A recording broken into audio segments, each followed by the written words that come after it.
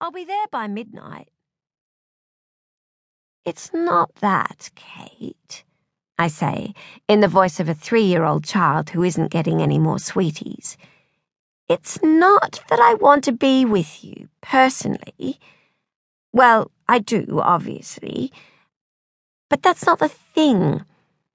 The thing is, I really, really want to come. Really. Don't be stupid, Kate interrupts before I can actually explain. Not that I can actually explain. Not to Kate. I can get you into much better events than this. What do you fancy? Fashion shows? Pop concerts? How about an awards show? I could do that, really I could. I know some people at one of the banks that sponsor the Brits and... But I managed to stop her there with nothing but a frown and I'm so not that kind of person eyebrows. Kate, please. I just want to go. Call it my birthday present. Kate interrupts again, but I don't get it. Why do you even want to come and bid? I mean, you have a boyfriend. Rex, remember? Why not leave the lovely auction lots for us single girls? I grin sheepishly, but then try to give Kate a don't be daft expression. I'm not going to bid, Kate. I just want to watch. Bit of eye candy fun. On my birthday. And I do actually mean that. I do just plan to watch. Really?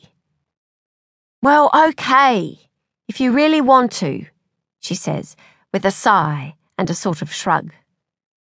So I never actually do tell her why I want to go so much. I never have to let my kinks out of the bag. Okay, I know it's only for fun. No one is really paying for the men themselves. No one is really paying, well, for sex, but just the idea of it. The men showing themselves off. The women bidding. Have I made it clear that I find this so fucking hot? Then I have to have this conversation. One evening, about a week before my birthday, I'm in bed with my boyfriend, Rex, and we've just had an excellent shag with loin liquefying kinky bits and everything, so he's in a pretty good mood. And I say, Rex, you know my birthday? My beautiful Rex is sitting up in bed, looking somewhere between iconic and gorgeous. He's smoking a cigarette and he's still wearing the scuffed-up pair of black cuffs that I used to tie his wrists to the headboard earlier. His orangey-red hair is sticking out all over the place like some kooky kind of sculpture. He blows out an endless bluish-white plume of smoke before saying, kind of fast, "It's next week and I've not forgotten." I want to go to Kate's charity slave auction, I say. Yeah, says Rex, nodding sagely. I kind of reckoned that you might. How many are you planning on buying? I pick up my pillow and whap him with it. None! God, I do have some self-control, you know.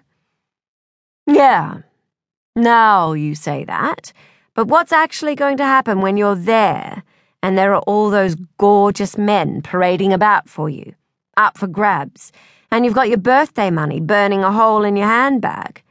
Are you even going to give a thought to poor old me? Stuck at home? After the years of sterling service I've given. And he shakes his outstretched wrists in my face, so the manacles jingle.